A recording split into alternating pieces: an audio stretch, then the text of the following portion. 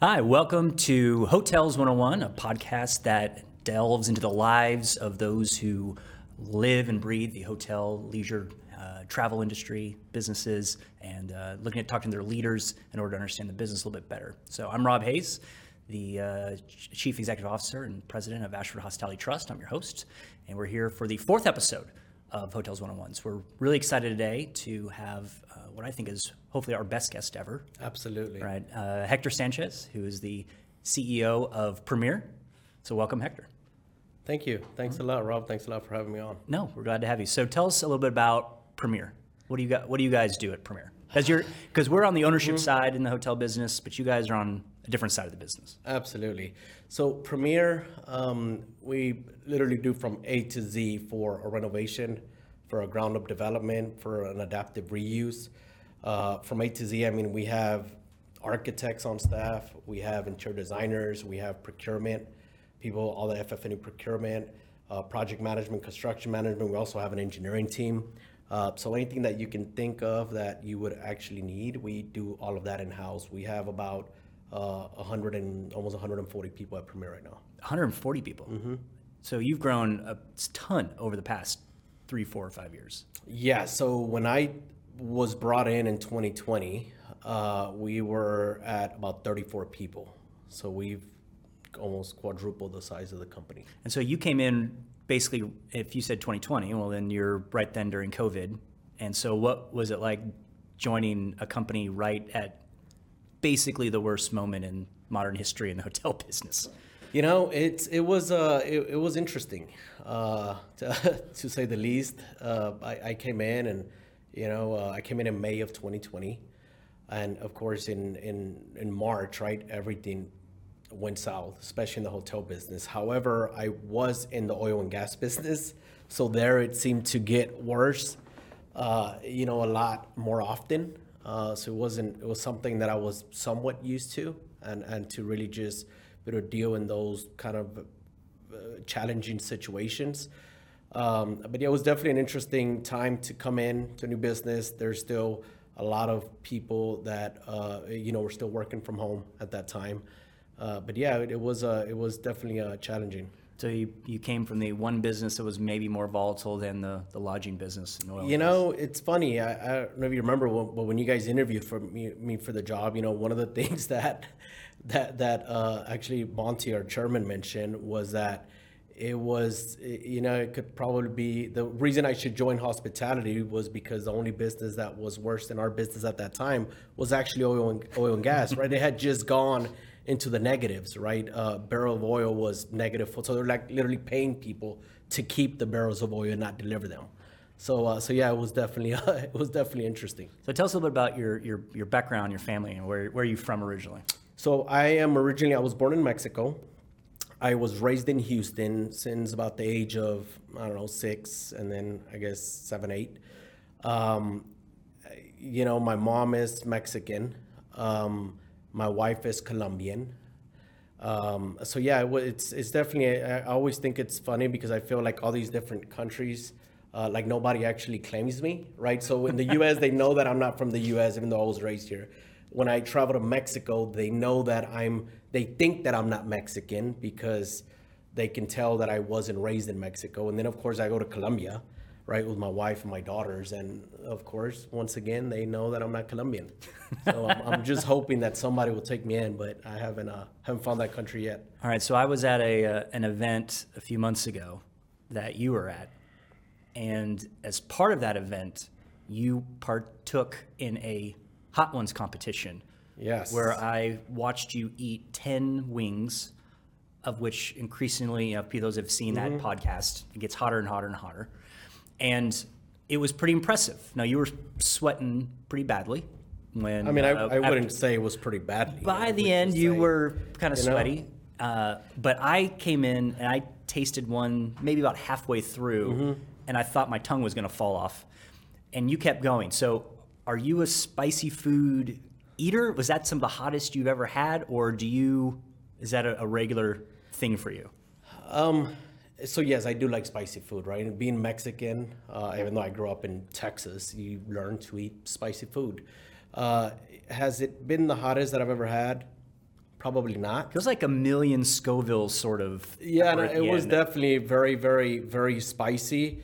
The thing is that they were asking me, would you actually order these if you were not doing this hot ones, the thing that we did. And, I would say to about level 7, I would have probably still ordered it and enjoyed it.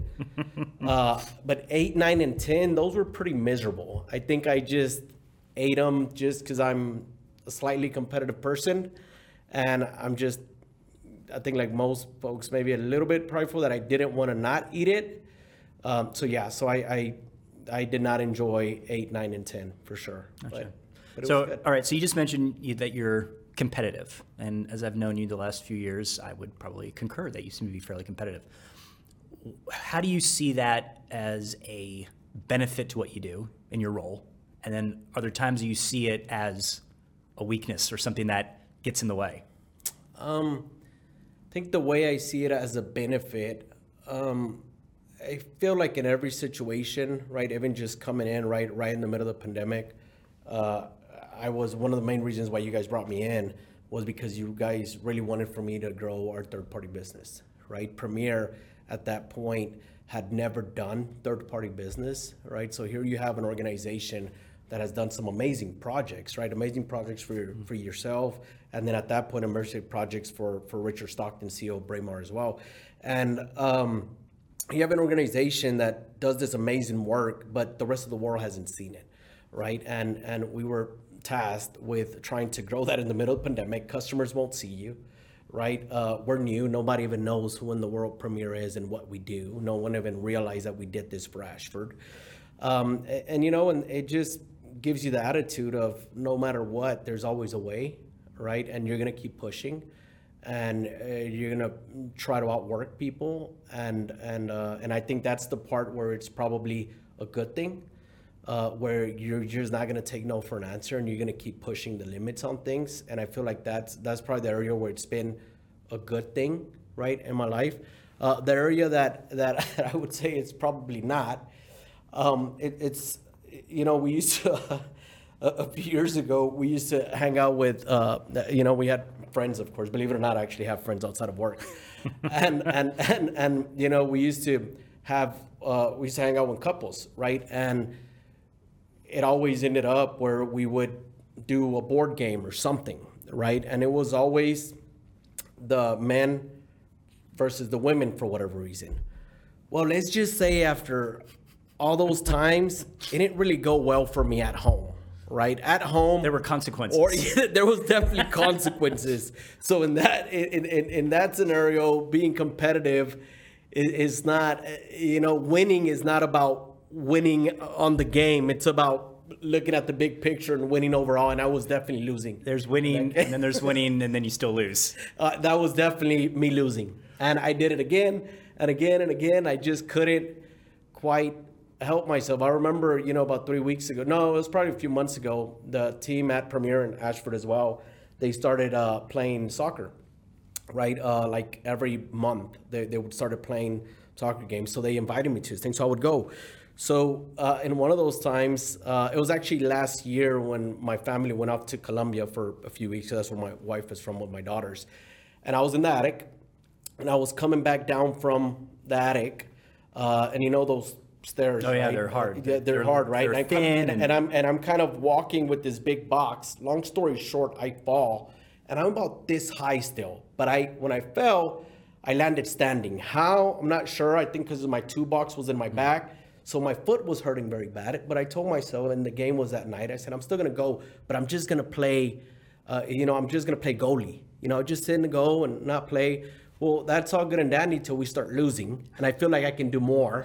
So I started pushing myself, and then I couldn't really walk for about the next week because I was hurt and I was still playing. So that's another time where it just backfired. You're getting old. I don't know. Well, there's definitely that part. So you mentioned that in your business, so Premier, who's doing these, sometimes rebrands or big renovations, design work, architecture, all these things in hotels, and some other property types as we'll talk about maybe here in a second. But those are projects that maybe people don't get to see or don't know that you all are doing them. Do you have any that you are particularly proud of? If somebody walked into a property and you said, this is what Premier can do. What's that project? What's that property? It's hard for me to pick one. I can probably pick a couple. Renaissance Nashville. Now that's the one I was going to recommend. If you didn't say it, I was going to say it. No, to me, that is incredible, right? What the team did there is just short of amazing, right? When you look at the before and after pictures, and that's sometimes the difficult part, right? You go into a hotel and you think it's a beautiful hotel, but it's not really till you understand what it used to look like that really helps you appreciate what you're looking at. And to me, what they did, the creativity around that, like you could literally give me 1,000 years to come up with one of those themes that they came up with, and I just couldn't do it. So to me, that's one. Another one that comes to mind is St. Thomas, right? We've obviously won a lot of awards there. That's the Ritz-Carlton. Yes, that is correct. Yep. Yeah, so the Ritz-Carlton in St. Thomas, Hurricane Irma came. Just very, very proud of the team of what they were able to do on that one, right? Very, very quickly, we got it up and running, opened it again in 19, and it's transformational, right? The way it used to look before, right? Before in 17 to the way it looks now, it's awesome. The team did an amazing job there. So I had an investor event at our Renaissance in Nashville a few weeks ago, and that was part of what we showed was what this hotel, because Ashford Trust bought it in 2010, I think, and it got renovated in 2017, 2018.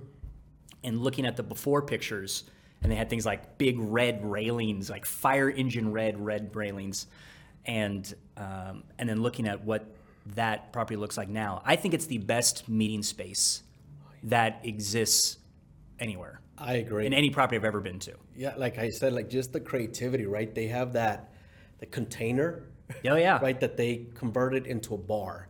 Like give me 20,000 years and I would never think of doing something. I heard they had to literally right? like have a crane drop that shipping it in. container. Yeah, it couldn't go into the front door. Yeah, no, it's amazing what the team has done there. So then, to I guess to an earlier point that I was at least highlighting is that you guys also though don't just do hospitality. As you came in, you've been trying to expand out a broader customer base, other third parties that you work with, but then you've also broadened out to even outside of hotels.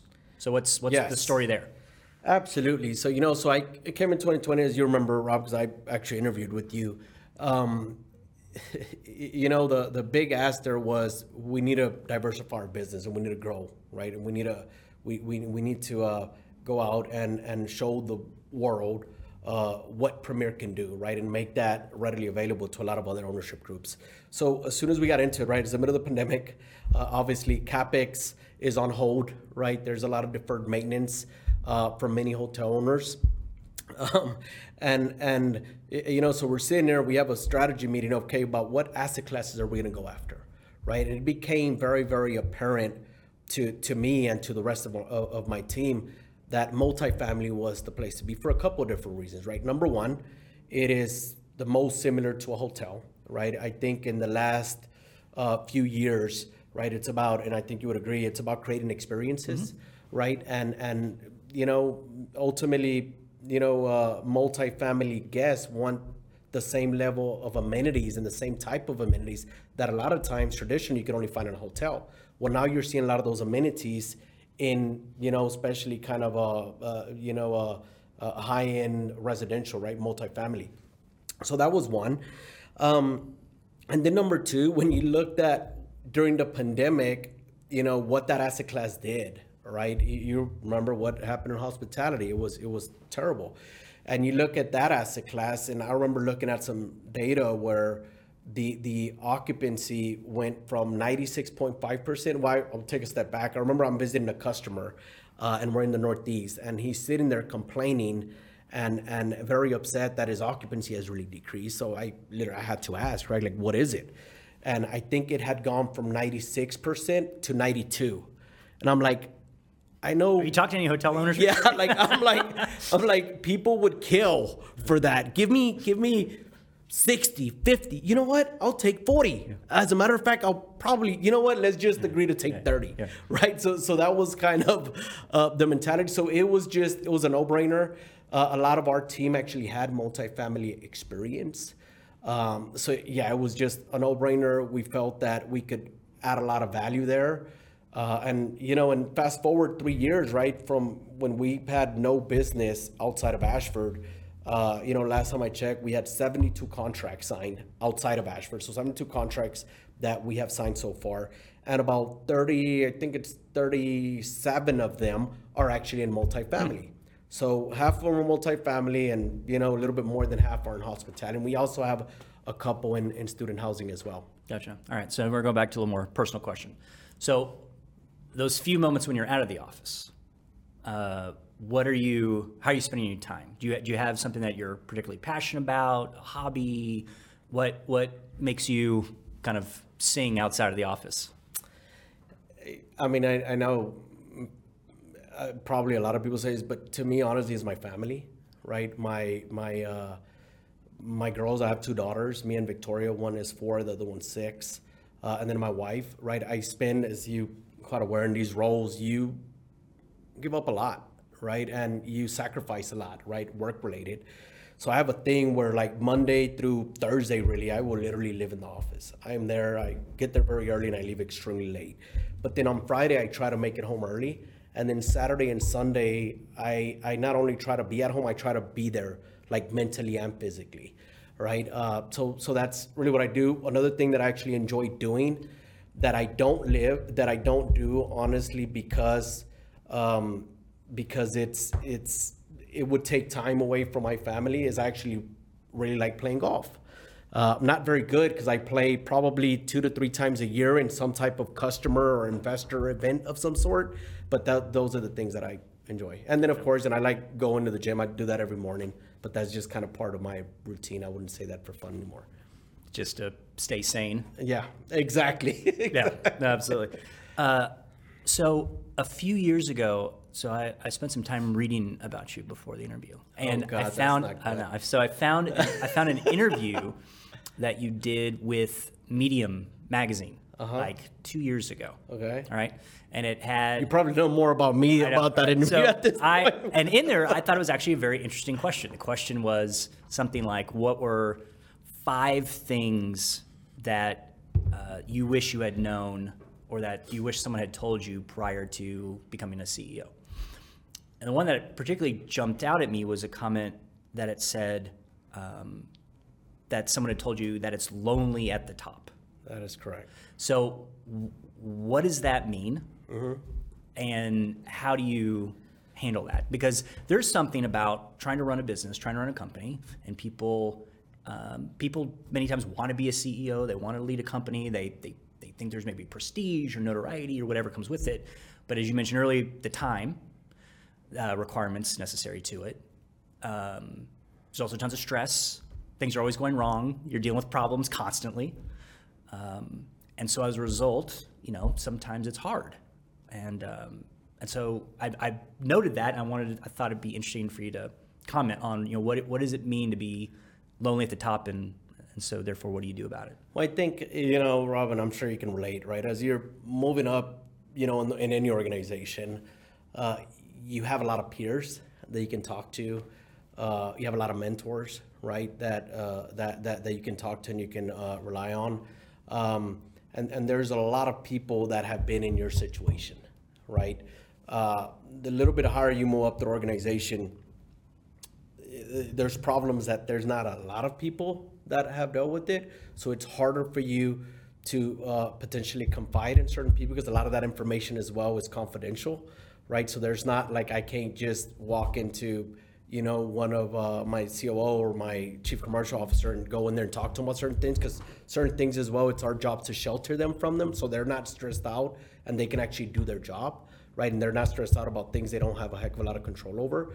So that's really what I meant, that it just gets, it's hard for you to find sometimes that group of people, right? Because they're ultimately looking at you to have a lot of the answers, right? One thing, however, that I have learned, right, I would say in the last 2 years, you have to continue to surround yourself with other leaders, and potentially whether they're in your organization or outside the organization, that you can rely on, right? And I've had those leaders, right? There's a guy, he was actually my old boss, Mike Reeves. really excellent person, excellent human being, and he's also CEO of a publicly traded company. And a lot of times I might just reach out to him about certain situations that I don't know how to handle. Or I've gone to your office at times, or Rich, or other people, right? And that's just what I mean.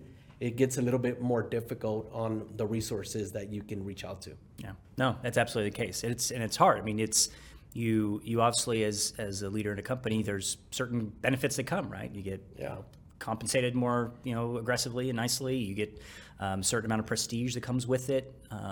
But there's a lot of downside that comes with it, because the buck rests with you, and you also get blamed, and you've got time constraints. A lot of times you end up, I've always said, right, that the more you move up in the organization, the less control you actually have. Right? You have least amount of control, because you're hoping that what you told that person, and that person relate to that team member, and that person relate to that team, or however many levels there is to the person, as I always say, that actually matters, that actually has to execute on this. You're hoping that that it doesn't get lost in translation somewhere along the line, and it doesn't become this when you really want it this.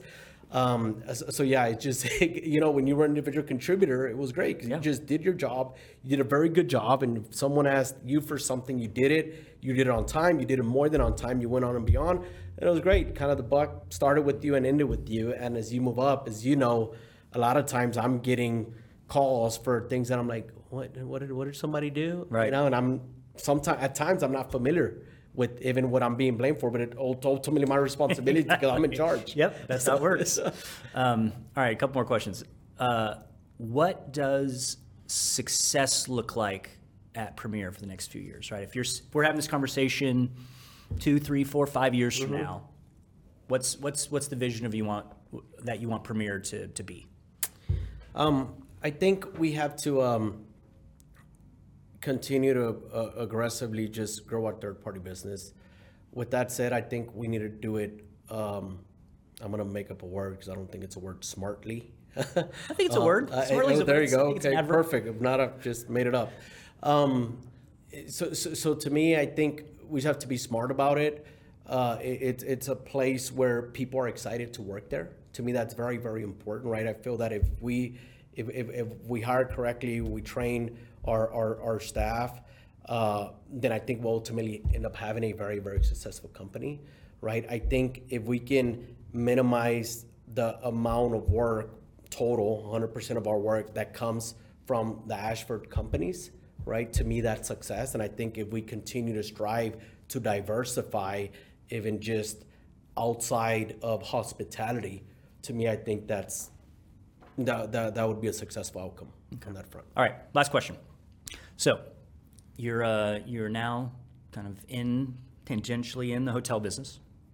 Do you have a favorite hotel that either you've visited, that you like to revisit, or one that you know about that you like to go, but like you're dying in 48 hours, you have one night in a hotel, where are you gonna go?